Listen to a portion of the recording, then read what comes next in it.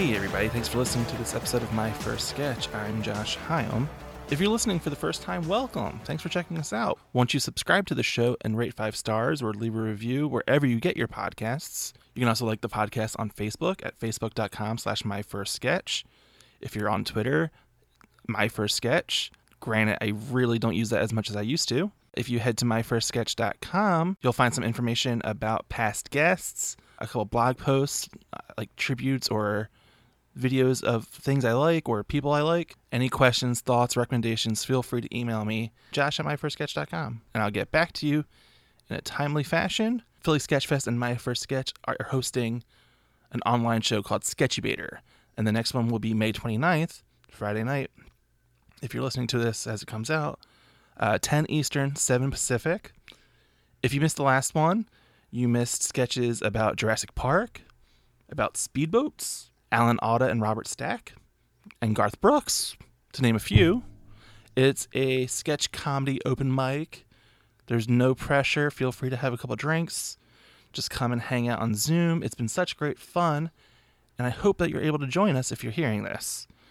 Check out myfirstsketch.com and phillysketchfest.com for more information. The Zoom ID will go up the day of the show. But before we dive into today's episode of the podcast, here's a word from our friends at Sketch Nerds. Are you a fan of sketch comedy like Monty Python, Key and Peele, and Saturday Night Live? Have you ever wondered why their sketches are funny? Or maybe why that certain sketch didn't make you laugh? On the comedy podcast Sketch Nerds, we aim to answer those questions while having fun talking about the history and craft of sketch comedy. Every episode features a guest to help us break down our favorite sketches, as well as those submitted by listeners like you. So come nerd out with us and listen to Sketch Nerds at badmedicinecomedy.com/sketchnerds. Today's guest is Kelly Turner, currently a member of Dang Dumb out of Edmonton, Alberta, Canada. Kelly's first sketch is called The Certificate. Kelly reads the role of Cliff. I read the role of Sam. And Cliff and Sam are just two co-workers chatting in the office. That's really all you need to know before we get into the sketch. So let's go to the sketch.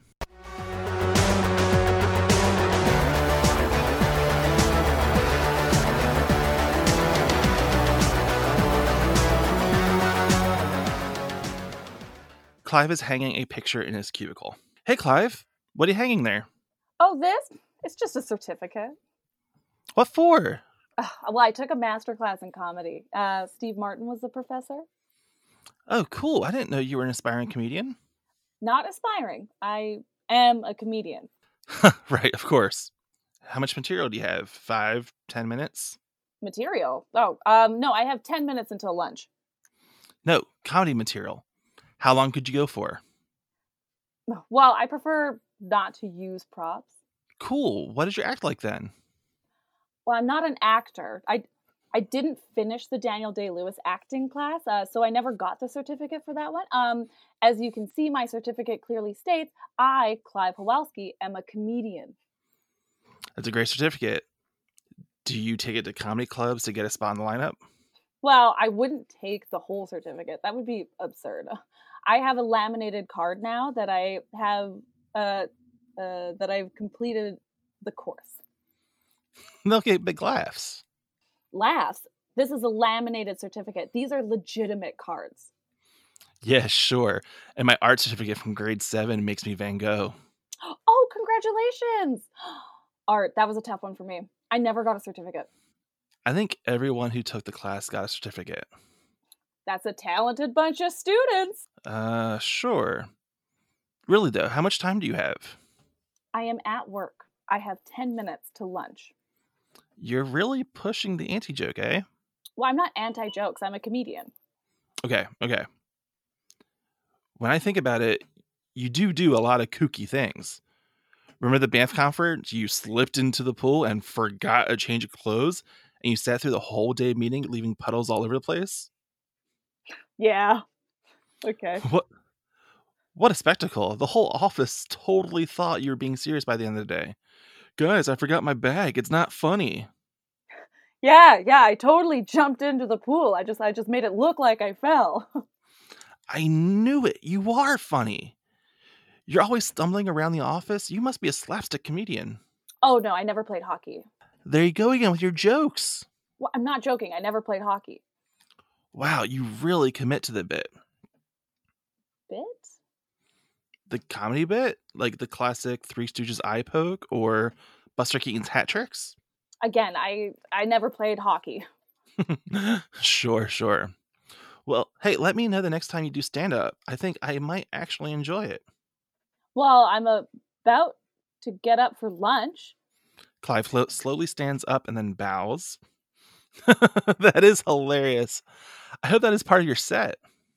Well, if I only stand up one, it's more of a rep, not really a set. Workout joke. Real clever, Clive. That should be your stage name. I think I have to legally stick to the name on the certificate. I can't believe Masterclass gives out certificates. Oh, they don't. I had to make it. I've emailed them a lot about this issue, and I never get a response. I took Gordon Ramsay's class. I could never be a chef. Too stressful. And they wouldn't give me a certificate. Not only was the job stressful, but they didn't supply me with the necessary documents to get a job. I ran a small kitchen with my roommate, who I fired for lack of commitment. Wait, what? The boss babe comes in. Oh, look at that. You got a frame for it. Our very own class clown. I'm proud of you, buddy. The end.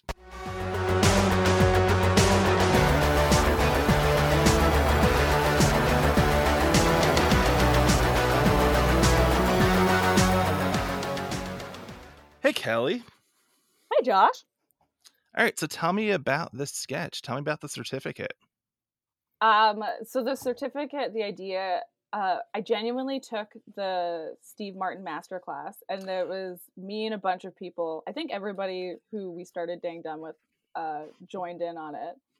And I was just kind of going through the site and just frequently asked questions and everything.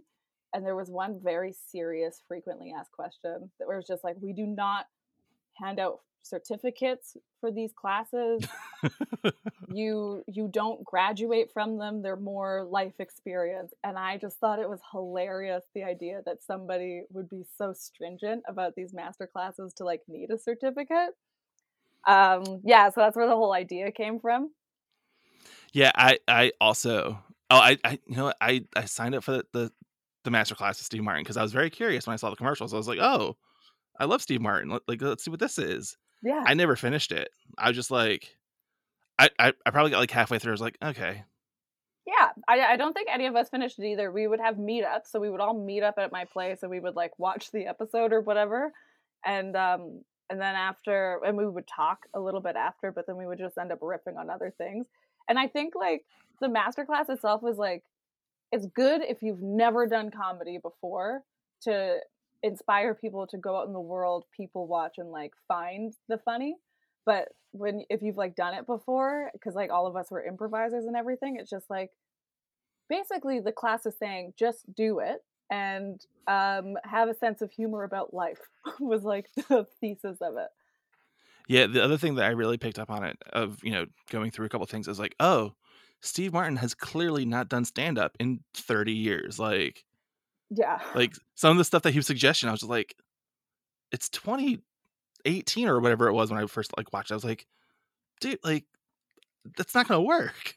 But yeah, I mean, those masterclass things are like so interesting to me that like on one hand it has to be relatively easy money for the celebrity to do them. Oh, like yeah. They can't take that long to produce. Yeah. And like people be like, yeah, I learned acting from Natalie Portman. I'm awesome now. And that's the thing is, yeah, it's just like, it has to be just tips and tricks. It's not actually a class because there's no feedback. There's no, like, it's not like you can ask any questions. I mean, I guess they do have the side room. Oh, I forgot about the side room chat. I didn't even venture. I couldn't imagine good things would have come from like the side room and like the message boards that they had. Oh, there was some gold. There was one class there was one time where everybody met up and we were instead of watching it, we just went to the sideboard and we just read the conversation. And there was definitely some gold. There's some people who took it very seriously, which was like, I loved that. That was so funny for me.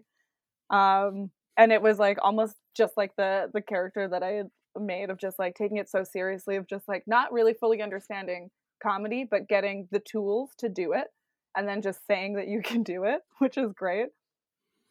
And I do think it would be like just hilarious that as like on your bio, if you put like, oh yeah, I studied under Steve Martin, no big deal. Like, Yeah, exactly. When really it was just like, yeah, I downloaded a thing and I watched a video a couple of times, and yeah, he told me to go out and go out into the world and like look around. and then he still managed to play banjo a ton. Oh my god, that was amazing. That was the best part. It was more just like him selling him as a banjo player, which was amazing.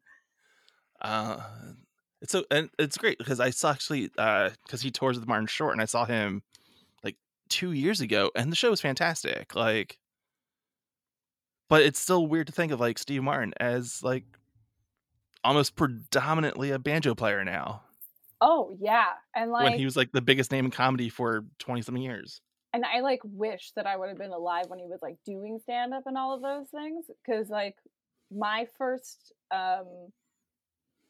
my first interaction with like Steve Martin as like a comedian was Sergeant Bilko.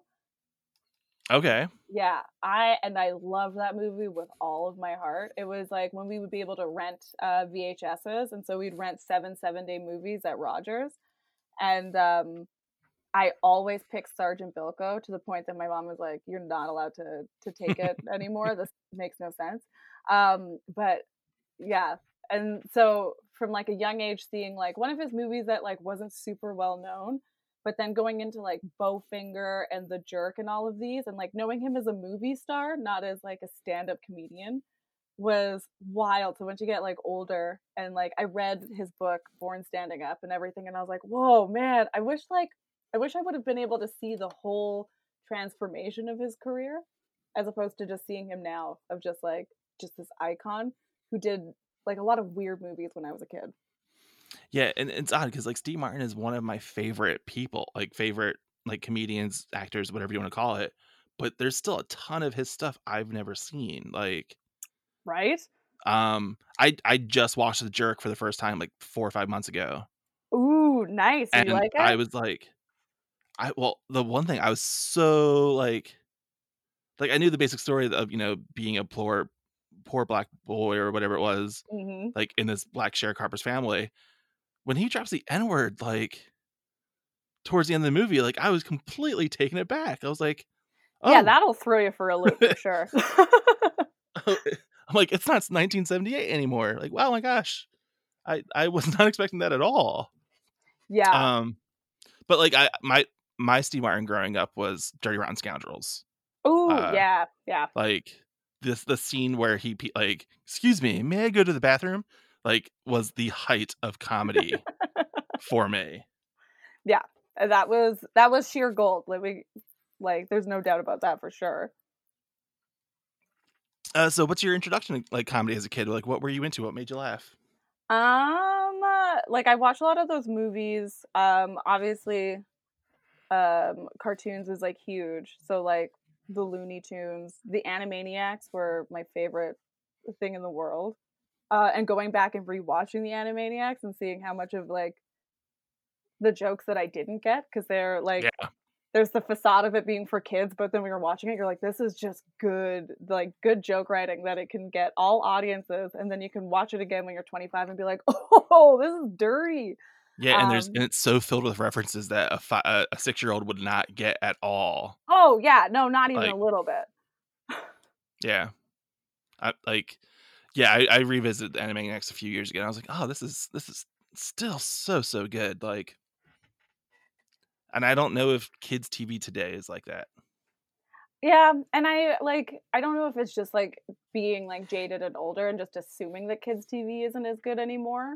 And just being like, ugh, they don't get it. They don't have like those fun quippy bits. There's no reference to like a Field rapid fire like joke telling or anything.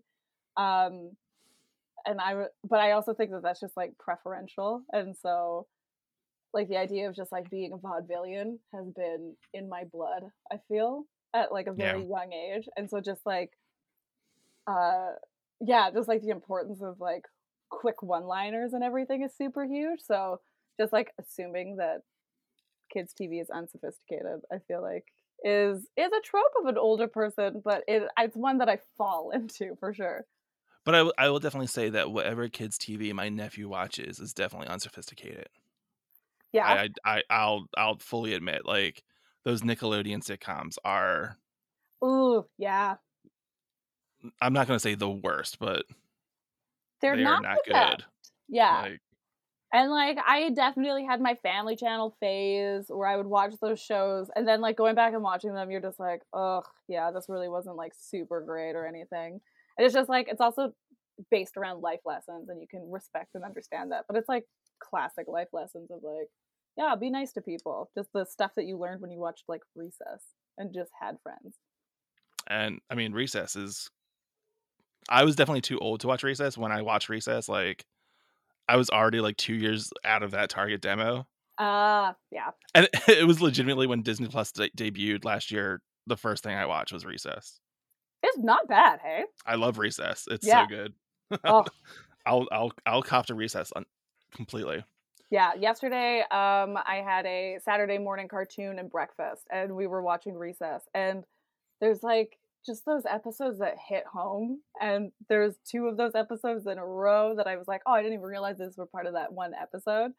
Mm. And just like sitting there and just being so enamored and just like, "Yeah, I do remember that. That was so good. That was," and like I identified so much with Spinelli that I was just like, "Oh man, that's super cool." Just like going back and watching it, I'm like, yeah, I still feel that strong connection. So as you grow up, how does your comedy taste shift? Like, as a teenager, like what starts really hitting you then? Um, I definitely stick hard with like slapstick style. I got really into like Charlie Chaplin, Harold Lloyd, and Buster Keaton for a while. Mm. Yeah, and watching Conan. That was like probably that was the most modern comedy that I was watching was like Conan every single night. Like Yeah. I'm so like, how do you find Buster Keaton, Charlie Chaplin, and Harold Lloyd as a teenager? Oh, Like that just seems so odd to me.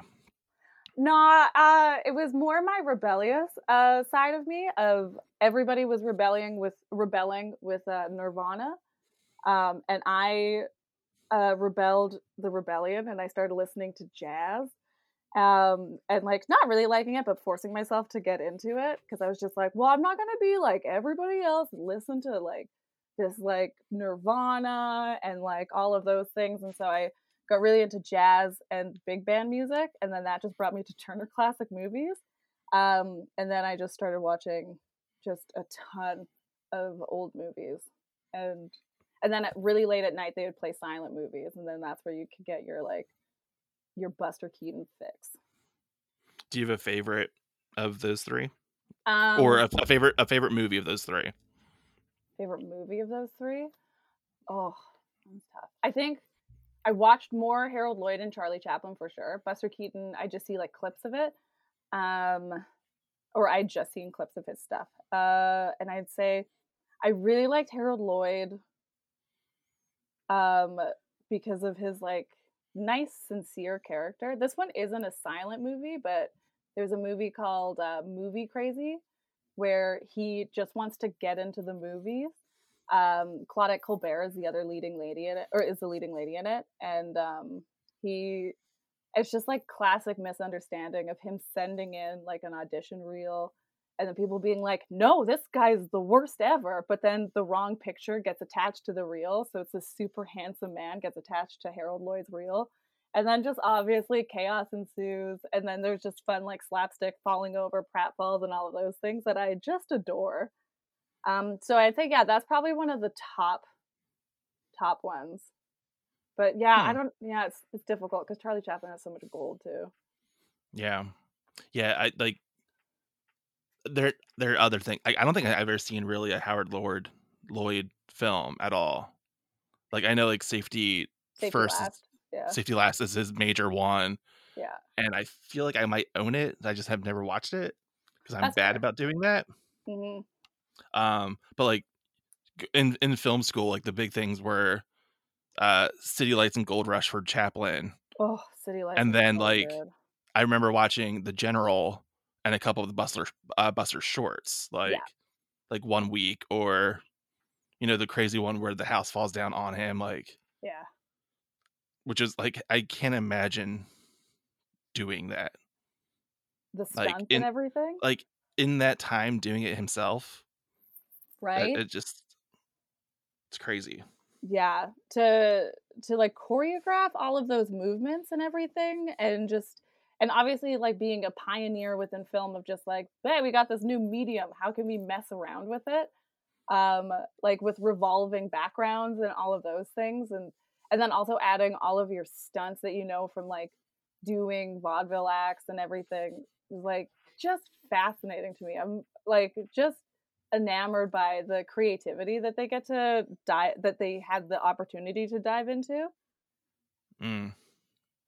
It's crazy, and like the whole of all those guys, like of that silent film era, the guys and girls and everything, like where they perfected an act on vaudeville in vaudeville for so long, and they basically could tour around with that act, and then within the first couple of movies, like they have to completely reinvent and redo it, like, and Yeah. like they've completely wasted their vaudeville act in 2 movies and having to completely, you know, start over again. It's just it's so crazy to me. I think it's wild, but it's also the fun thing when you look at like stand up of like, how do you go about stand up? Do you write a whole new hour every single year? Or are you like the Jerry Seinfeld where you're going to be perfecting it forever? And like, so you like both of them still come out with like great specials, both like styles. But yeah, that's like putting your vaudeville act that was your heart and soul for like 6 years onto film, and the idea of it being like, great, now everybody can see it, and it's like almost less precious, but like I wouldn't say that it is. Yeah. And then you were like forced to again like be more creative and like dive into it a little bit further and just like explore different ideas then. Yeah, and although like a guy like Jay Leno had a nightly TV show here in America, Yeah. like he's never put out a stand-up special, so he's been doing the same act, from what I understand, for basically like 20 something years, like, because he still tours like constantly because he's a psycho and a workaholic. Yeah. But like like the idea that I don't want to give him too much credit since he's a monster, but like Louis Yeah, I was gonna C.K. say, I'm yeah. like invented that, like, tour for 6 months, do a special, put it out. Tour for 6 months, put a special, like, do it out. Like, and a lot of other comedians have taken up that mantle of constantly churning new material and new specials. Like, is it completely, I don't know.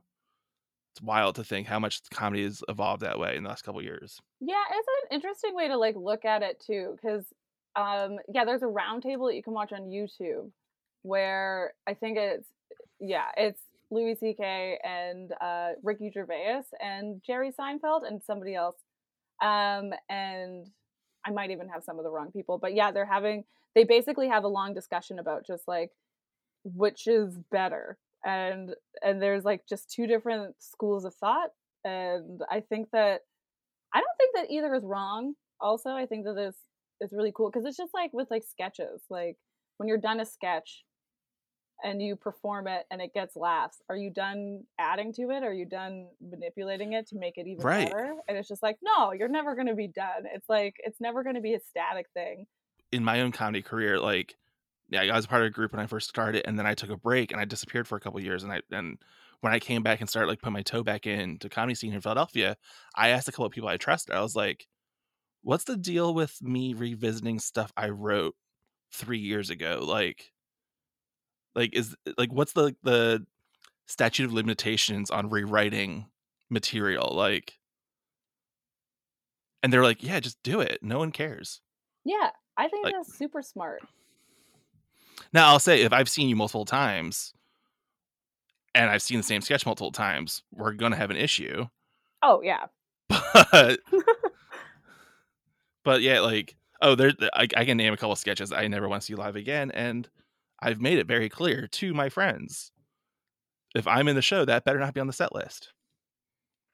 Or I'll walk out for the 7 minutes I know the sketch is, and I'll come back in when it's done. Okay, yeah, I guess that's fair. That's fair. I would I can be a never. jerk to my friends sometimes, for sure. I don't think I would ever walk out. But I also am like a horrible optimist in just like, oh, they're doing it again. Maybe they found something new, and then I'll like sit. And like, yeah, I might not be rolling on the floor laughing, but I'll give everybody the benefit of the doubt. And I am a laugher. I am the person that you want in a room if you're pitching a sketch idea, because like if it's got a glimmer of hope, I'll be laughing no matter what. But yeah, I don't want to have like a show that's like incredibly predictable. And thankfully, because like Dingdom is huge, there's so many of us, we have a lot to pull from, and we're always generating ideas and everything. But there is like the magic of like when you perform it again, but the audience is slightly different, or the audience isn't responding to it, which is a nightmare. But just have that moment of like chaotic calm of just like, how can I make them like this? And then you can discover some new things within it. So you had mentioned that you had started as an improviser. Is that your first step into performing comedy? Yeah, in a major way. How'd you start? Where'd you start? I took one class when I was 18 with Rapid Fire Theater, or no, maybe two. And then I met some people in there who did improv at the University of Alberta. So I moved over because it was like $25 a year. And so I was just like, yeah, this is great, super cheap. And you just get to do a ton of improv. So I started into that group, and I did it for like 7 years, I want to say. I'm not entirely sure. And then I got into Rapid Fire, and so I've just been with them, and was going hard on improv because I figured there's two ways to get into comedy. This was like my thought process.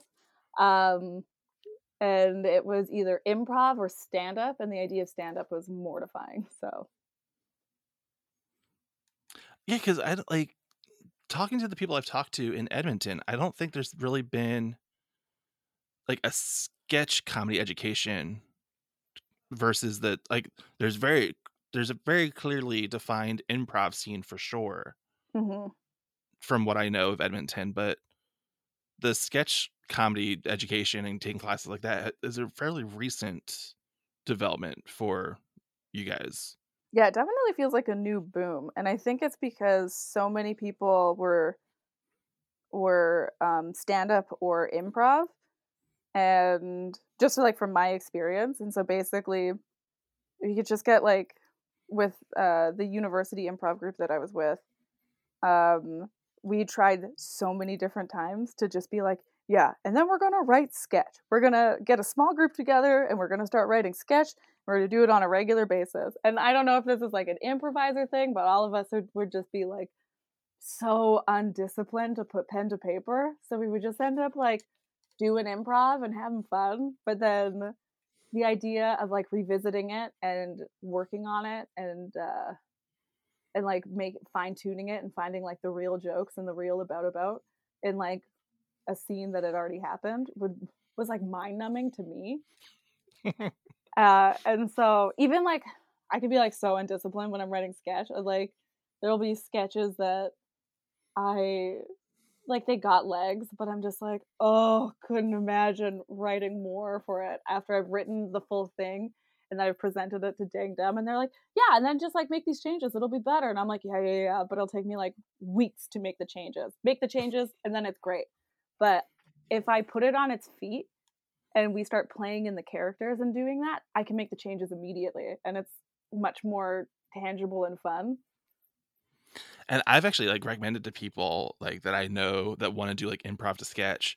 I'm always like, have a video camera in the room, set up someone's iPhone, like, shoot your play, maybe have your director take notes, and then that way cherry pick the stuff that you can play with later and develop even more as a sketch and like write it that way. But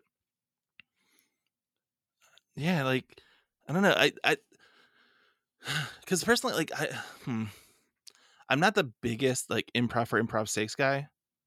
Okay. But the idea of improving to write, which huge. I think it Yeah. like there has to be a better way of doing it, and so like maybe every like improv to sketch team needs like a clerk who is in charge of like being the stenographer and taking down all the and just writing, being the person that actually like types the stuff out as it happens or as they review it. Like Yeah, like every improv to sketch group needs one stand-up comedian who's just a little bit more disciplined. So then how does Dang Dumb start out of your improv experience? So I met basically everybody in Dang Dumb. Oh, not basically. Yeah, everybody in Dang Dumb. We all did improv together at the university group. Some of us do rapid fire. But yeah, we've been doing improv for ages together. And then yeah, from what I remember, I know that like I said, yeah, Michael and I remember it was at a party too, where I was just like, I really want to get into sketch, but I'm just not super disciplined, but I really want to do it. And Michael was like, okay, let's do it. And we would like text back and forth about the idea of doing it. And he was just like, you're serious, right? And I was like, yeah, of course I'm serious. I'm super serious. And then so we'd start meeting every Tuesday. And then, yeah, from there we did that for like probably a couple of years. And then we just like brought more people into this Tuesday sketch thing. And almost like just like with the desire of how serious we could be about it, we had like this one meeting. There was like 5 or 6 of us, and we're just like, hey, so we want to do a sketch thing. This idea was being proposed through like 5 of us, and we're just like, yeah, we're all serious. Let's all do it. Let's be super strict, or like not strict about it, but let's be like more committed. So then we started meeting every single Sunday. We got ourselves a name, and we committed to doing Odd Wednesday. That's the show that the debutantes put on every other Wednesday. And so we're just like, we'll have to do an Odd Wednesday once a month. So we always have to have 15 minutes of material coming in, or we can be refining old sketches. And by the end of this year, where we do Odd Wednesday once a month, we write all the time, but then we meet every Sunday. We will have a 1-hour show that we can put on at the Grindstone Theater, which was like kind of the main goal. Basically, what we needed was like a schedule. Right, and that was something I like clicked onto as you're talking, was like giving yourselves that deadline of we need to have this for this time, like committing to do Odd Wednesday with the Debs, like really is like a motivating factor of like getting the work done. Yeah. After Fringe, we were all burnt out last year, and we didn't have any show set in place, but we're still meeting every Sunday. But we were so burnt out, and we're just like, that's fine. We can give ourselves a couple of weeks. But it turned into like 2 months of us just meeting and just hanging out every Sunday. And we're like, oh shoot. We like messaged the Debs, can we get on the next Odd Wednesday? And the second that happened, we just like popped out like 4 new sketches. So it was just like, God, we really need that deadline. Yeah, I've talked to a bunch of people that are like, yeah, we need a deadline. Like give me a show, put it on the calendar, and I'll have a show ready. Yeah, and I'm the same way. Like I'm awful at just writing for writing's sake. Like I need an end game. I need a date to get to the end, and that's something I've always said about that was good about like the sketch comedy education, like taking a sketch comedy class at a theater, is you have to present something at one of the classes. Like there is a deadline for you. Mm-hmm. And just I'm a big fan of deadlines. I'm not gonna lie. That's fair. I'm a fan of them. I'm also a heavy procrastinator. So it'll be like, hey, we got to write something. Last week I was just like, okay, so we need to get some ideas going. And so we decided to do a table read show for a live stream coming up. And so basically we were just like, okay, we're going to do it. Next week we're going to meet. We'll record it on Zoom, see if it's any good. And everybody's got to write a sketch about an egg, or not about an egg, but inspired by egg. And we had the meeting on Thursday, and it wasn't until like Wednesday in the morning that I was like, all right, I've been thinking about eggs all week. Let's write something. Yeah, that sounds pretty natural too. Where does the name Dang Dumb come from? It comes from Michael and a former member of Dang Dumb were at an improv festival. And in the set that they were doing, one of the other improvisers just kind of like slipped up on their words. And I can't remember the scene exactly because I wasn't there. But she had said, "Oh, you dang dumb," and it got a huge laugh. And we would just kept on repeating it whenever anybody would say something stupid, just like, "Oh, you dang dumb." And it was proposed as the name, and I think like defiantly we all kind of voted for it because there was like a few others, but yeah, I think there's only one person who was like really opposed to the name, but everyone was like, "No, I like it. I'm a big fan of alliteration personally, so I was gonna vote for it regardless." Yeah, because I think it's like a good name. Like every sketch group has like a weird name until people get like comfortable with it, and they're just like, "Okay, cool, yeah, whatever." I have a thing for sketch names because for a while here in Philadelphia, there was a lot of like animal plus location. Ooh, Like it almost became like going to like a website with like a random sketch name generator, and it was always just like some animal yeah, plus some location, Zebra and it Hospital. right, and it felt like seven, like there was a new 7 teams with an animal plus location every year, and I was just like, guys, like come on, like ugh. That's So I'm always curious true. about sketch Yeah. teams names Oh, and I where they come love them. from. They're so fun because yeah, they're also it's like a story that gets lost in it.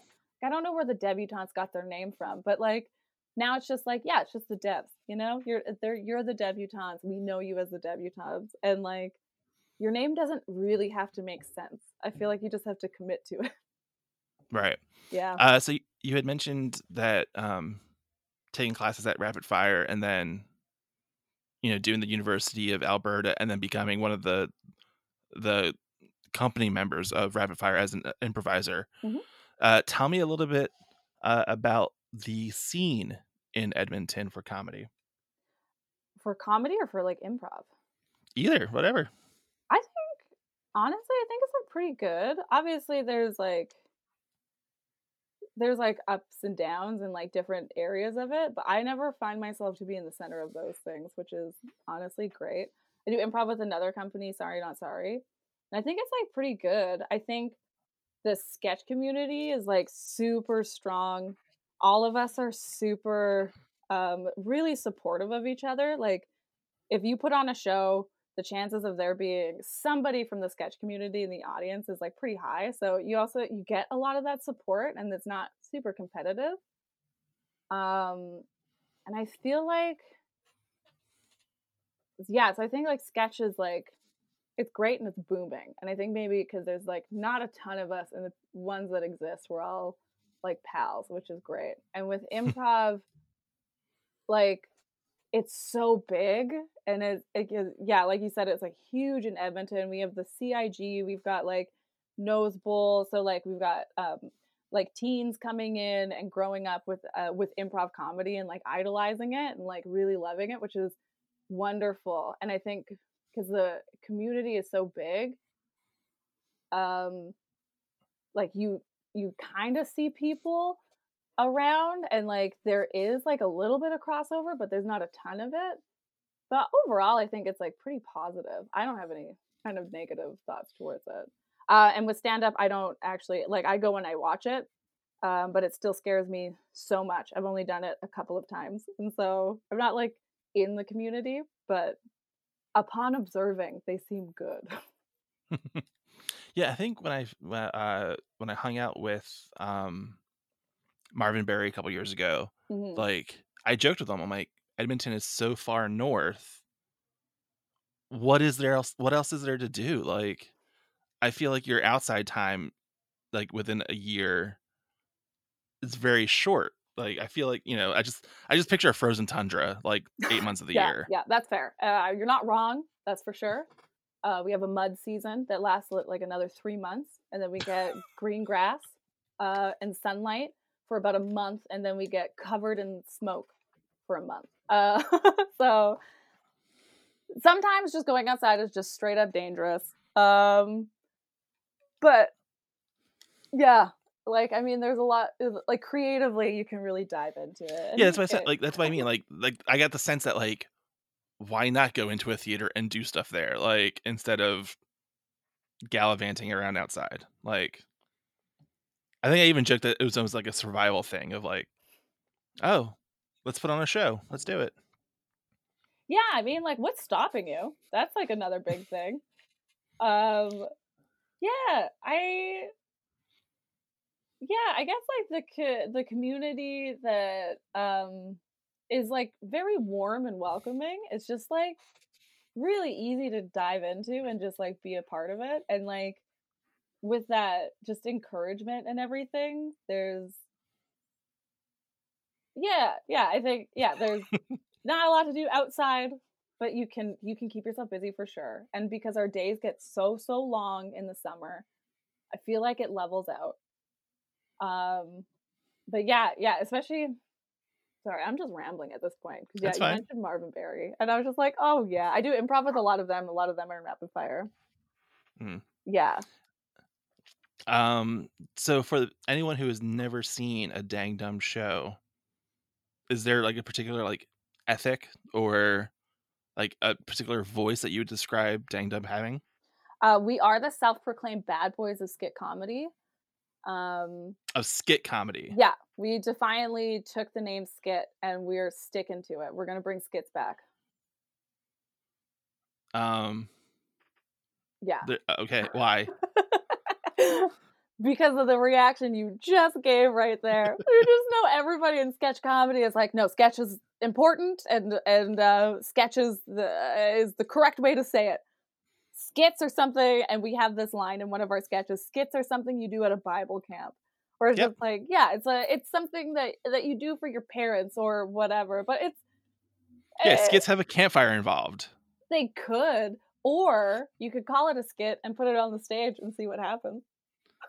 Like, so where does the mindset of that particular like set of branding come from then? Like just to be defiant, just to be like, yeah, whatever. I think it's just like to not take yourselves too seriously. I think it's not, I think that might be a big part of it. Also, when we start writing, we had to, the most recent challenge we've given ourselves is trying to write a few more PG sketches.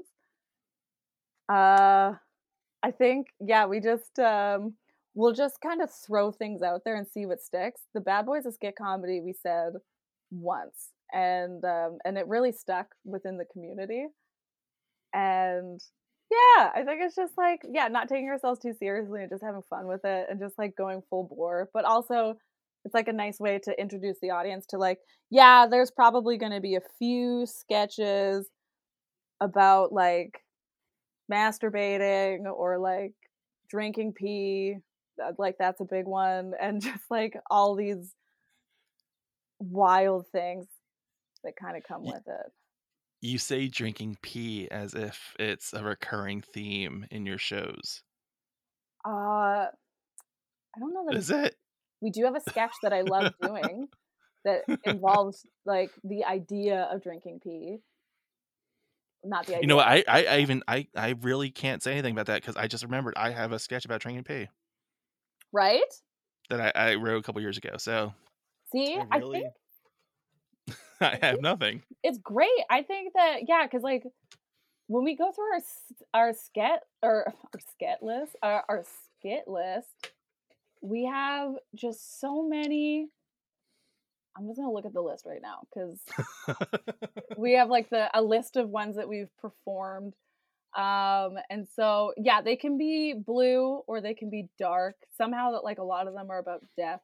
We also and this isn't like a brag or anything. We just happen to have a pretty diverse group compared to like a lot of other sketch groups in Edmonton, which is nice because then we can dive into a different topic. So then we will talk about race in some of them from the perspective of a person of color, which I think is pretty solid. But it's also like, because me, CK, and Jordan are the people of color within the group, and so we'll have fun and we'll really dive into those. But like in a house or in a community that honestly has like a predominantly white audience, you can bring up something and just hear like a okay, and just like there's one sketch that we have, virtue signaling, where Michael ended up being in the back of the house for one of them, I think. And he was just like, people liked it, but people didn't know that they were allowed to laugh at it. And until they were like looking around and they were just like, oh, okay, I think it's okay to laugh, which is pretty fun. But yeah. Yeah, that's a common thing that's come up on this podcast too, is that like sketch comedy tends to like, at least in the major cities and the people I've talked to, like really like attract like that like white liberal kind of like audience that, you know, will grit their teeth like, oh, okay, yeah, I see what they're doing, but I don't want to be the first one to laugh at. Like, Yeah, there's, because you know, that difference of they're like laughing at something, laughing with something. yeah, because they're like a self-proclaimed woke kind of attitude where you're just like, God Yeah. damn it, don't say you're woke. It's just like take the edge off and like don't take yourself so seriously and like allow yourself to laugh, I think. Yeah, because like yeah, the sketch, I will say, virtue signaling, we do get into it. So it's me and CK sitting on a bench and then two other characters coming in trying to get us to go to their community potluck, so that we can diversify the food a bit, which is super funny. And so they come at it with like the idea of like being like proudly woke, of just like, oh, they can diversify it and it's going to be great, but without realizing how ignorant it is. And then it's just like a fun way for me and CK to be able to get to play with them in a way. So like I'm indigenous Black, but I'm also white too. But one of the lines in it is just like, oh, you can bring Bannock, and I was just like, oh, I don't know how to make it. I was never able to learn, and it's just like that ooh, but it's pretty funny when you really think about it, when you put yourself in the perspective of like my character just kind of forcing these supposedly woke people, that it's just like, oh, I don't fully know your experience and I'm not gonna force it on you, you know? So how does how to ask this properly? How does being a person of color, indigenous Black, and mixed race, it also sounds like, Oh yeah, fully mixed. Yeah, I'm just I'm a North American mutt. how does that like guide your writing and your work within a community that is like even like globally very lily white? Like, I didn't think it was going to affect my writing as much as it does. Because, like, even just being a woman, and people are just like, the idea of being a woman in comedy, of just like, oh, yeah, you're part of, like, definitely part of a minority group in, like, a male dominant And yeah, world. I didn't even bring up the whole woman thing. Oh, yeah, but that's just, like, a whole other thing. And I guess, yeah, I thought that being a woman might be a little bit more of something that I would bring to the table. But it's not really the case. And I think it's also just because of like who I am as a person, of just like, yeah, I started playing hockey when I was young and I played hockey with the boys. And because my name was Kelly, they all assumed that I was like a boy, I think, because there was 5 other girls in the boys league and they always got to be on the same team and I was just kind of by myself with the guys. And I was like, okay, whatever. I mean, I don't think I'm any different. And then I never let being a girl or being a woman kind of, I like that thought never crossed my mind of like, I can't do comedy because there's no women in comedy. Like I can't play hockey because there's no women in hockey. It's just like, I don't know. I have all the tools I feel that I need, so I'll be there. But being a person of color, I was just like, oh shit, this is a lived experience that affects how I view the world and affects how I view myself.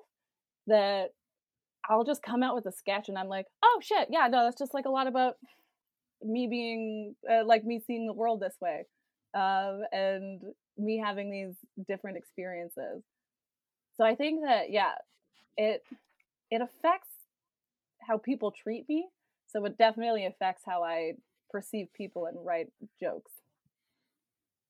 Yeah, I think I think it's always, no matter what, because I think I had a conversation recently with someone about like people not wanting to laugh at like a sketch about mental health, Yeah. and not to equate the two things, but like the idea of giving an audience the context to like, and almost giving them the context to allow the permission to laugh at my experience, or what I'm putting like down there on page, seems to be a hard thing sometimes, because like you mentioned, that there's certain things that an audience just won't laugh at because they don't think they have the permission to.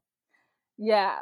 And I think with mine, it's just like trying to give them the permission, and just try to figure out a way to make it work, but also Mm. not catering to them. Because it's like, if you feel uncomfortable laughing at these jokes that are completely valid, because it's, and like, that they're valid, not because you're like being precious or anything, but it's just like, I tell it to a room of people of color and I get a great laugh from it.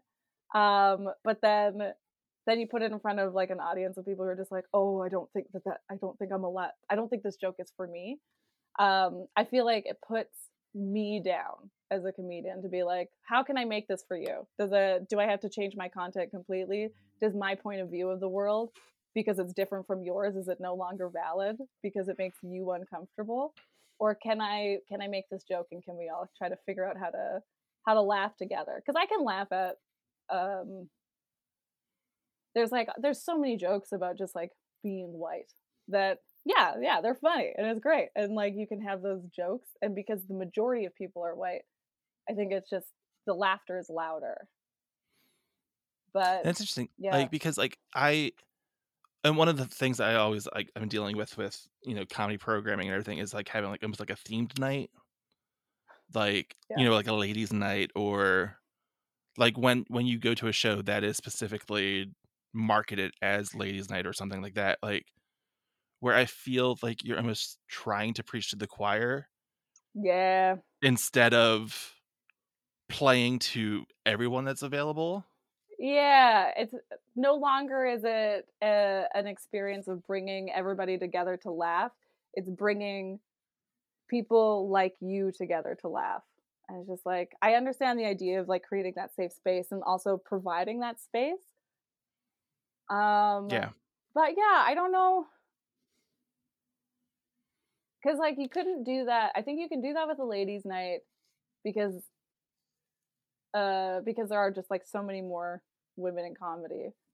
Um, yeah, but when it comes to just like people of color in comedy, it's dry in Edmonton, and so to have like a tokens night, we have with Rapid Fire we do have a troupe called Tokens, and like ideally it would be Mhm. an ensemble, where there's a all female, non-binary, and trans ensemble of Rapid Fire, but that's because that's 50% of the company.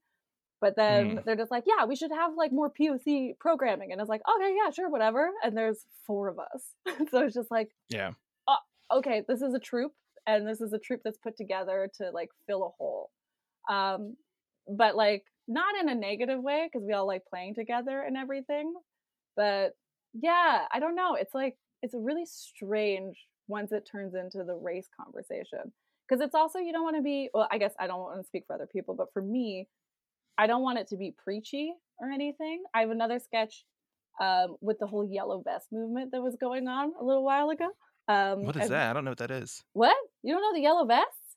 That Oh, doesn't I don't have I have no clue what you're saying at okay, all. fair. So yellow vest, it started in Paris, I think, or like in France. And that's the thing, is after that, the all of the information gets incredibly muddled. And so there was a whole yellow vest movement, and I think it was for like conservative workers, but I'm not entirely sure. And nobody else was fully sure. So there would be these rallies, and like it's also yellow vests or things that people would wear, and like when they're going to work. So you'd be like walking around the street, and it's just like, are you protesting or are you doing road work? And you weren't fully sure. But it was also like, should I go down a different street because I see a bunch of people in yellow vests down there because they're racist, or are they for the working class people? And so you just really didn't know. And that was just kind of, I think, just like the lines got muddled along the way of what that protest was for. So it sounds yeah. like a movement that like might have started with a good intention, and then certain loud voices have taken over and Yeah, and that's exactly okay, what the yeah. Yellow Vest sketch is about. And so Okay. it basically is just like 4 people coming together to protest. And the protest also like really fizzled out. They tried to clog up traffic in Edmonton, and they successfully did it once. And then every other time that they're just like, let's go clog up traffic again. Not enough people showed up to clog up traffic. And so it was just like just regular rush hour. It was very funny for me. But yeah, it was basically, that's the sketch. It's just like the 4 people coming together to protest. And then you find out that none of them are protesting for the same reason, and all of them are against which each individual person is protesting. But at one point at the end, my character brings up the idea of the pipeline and is protesting the pipeline because of like, I had to do some research for it of just like the reasons why it's not okay, like how they're going about building it. But it's just like, how can I write this message into the sketch without it sounding incredibly preachy, having like an Indigenous person on stage saying the pipeline is negative for these reasons without the whole audience being like, this again, you know, as opposed to like, oh, this is a fun joke, but it's also, that's a good point. Yeah, you don't want your sketch to turn into like a sermon. No, not at all. Or like a lecture, or yeah, a classroom. And so basically my tactic for getting around that is just creating just like wild dumb characters, and just like having those dumb characters say the message in a way. So just playing a little bit more with satire, like It's Always Sunny style of just like, these are a bunch of assholes doing the wrong thing. So you can be like, they're doing the wrong thing, but it's pretty funny. And it's just like, I know it's wrong. That's why it's fun. Yeah, the idea of laughing at the idiot. Like, yeah.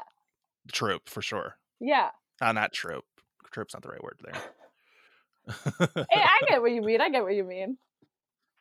The archetype, that's the one I want. That's the one. That one sounds better. So then you Dang Dumb has basically like done odd Wednesdays every month generally. You work up to a fringe show. Mm-hmm.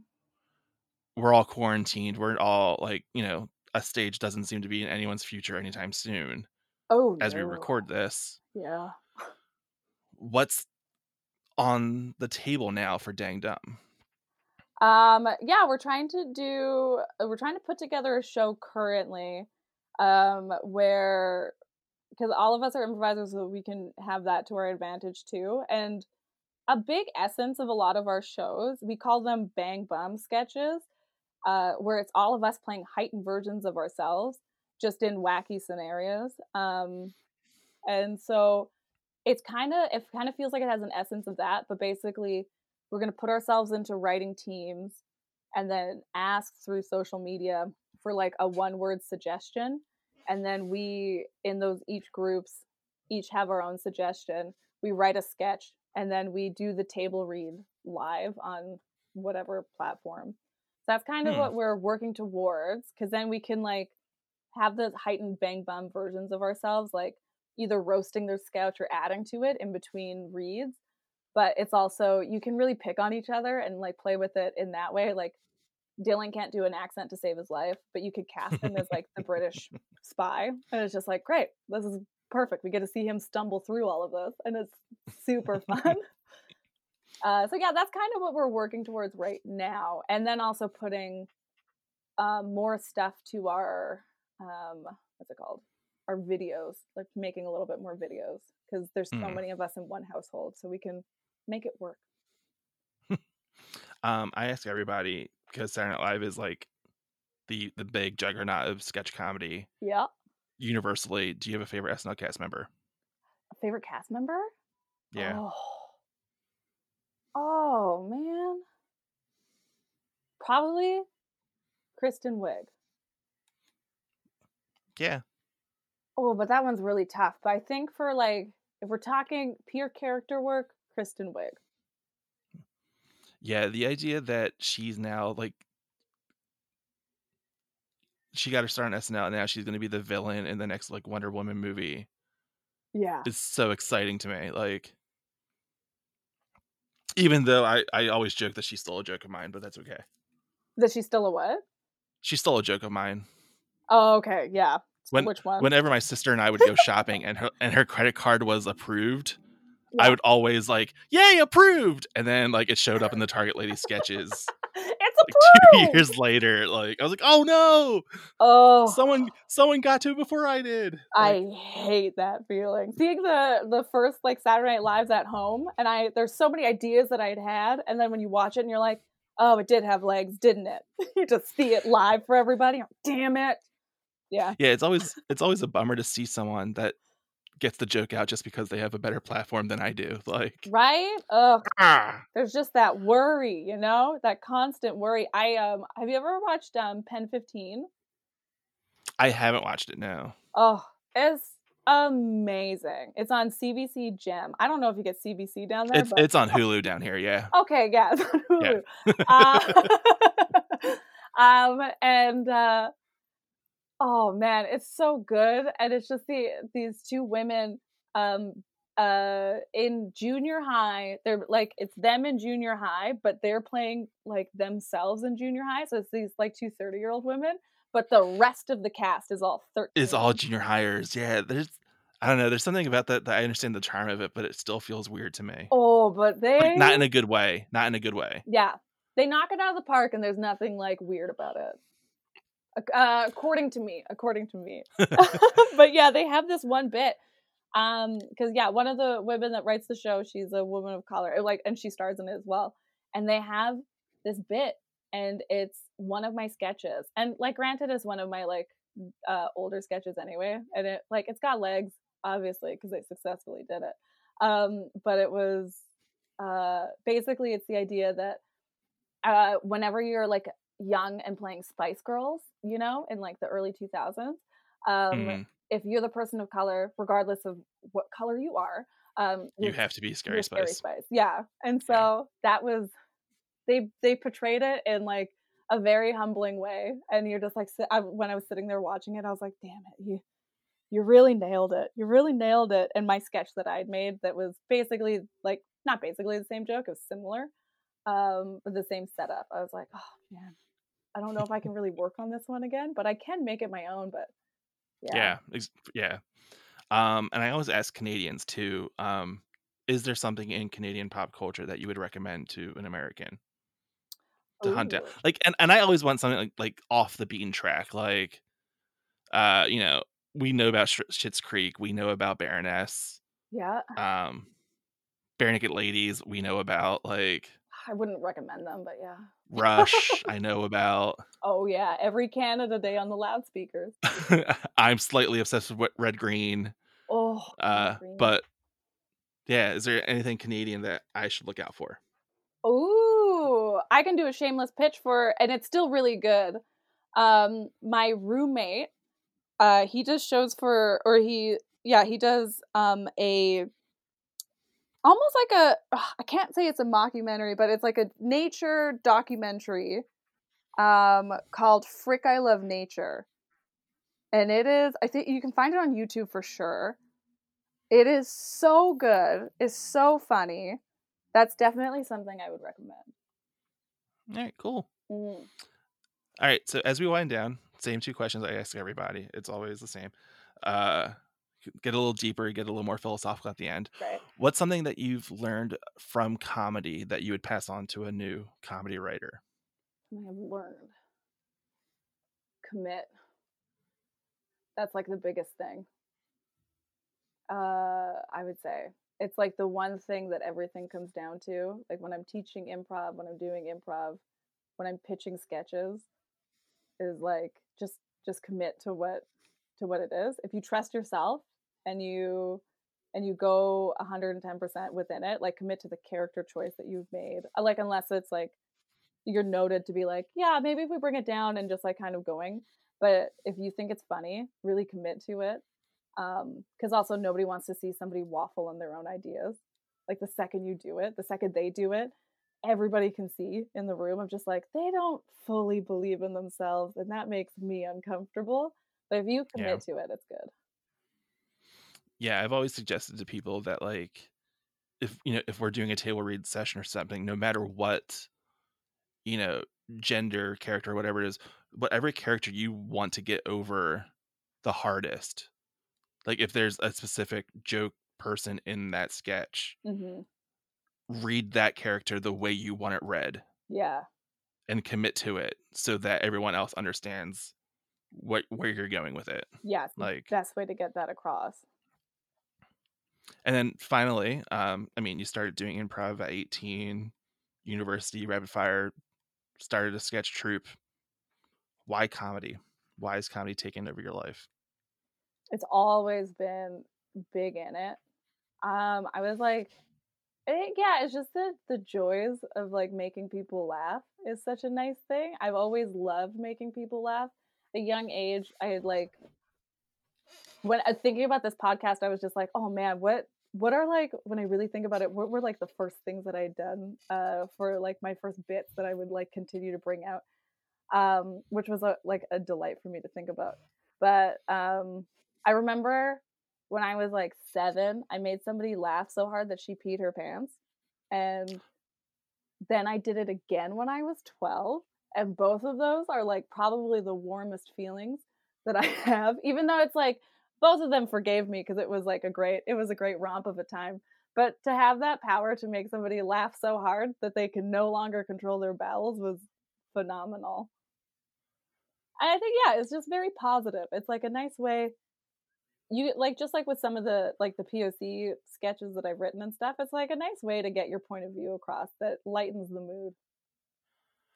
I'm legitimately sitting here with my mouth agape because I don't think I've ever made someone pee their pants. Oh my god, like, it's thrilling. All right, thanks, Kelly.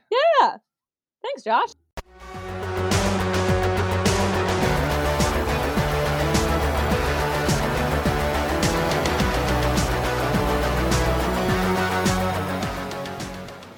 Kelly Turner is a member of Dang Dumb out of Edmonton. You can like Dang Dumb on Facebook at facebook.com/dangdumb or on Instagram at dangdumbcomedy. And don't be surprised if you see members of Dang Dumb joining us during Sketchubator in the coming weeks. Speaking of, don't forget about Sketchubator, Sketch Comedy Incubator. We've been hosting it on Zoom every 2 weeks. The next one is Friday, May 29th at 10 p.m. Eastern, 7 p.m. Pacific.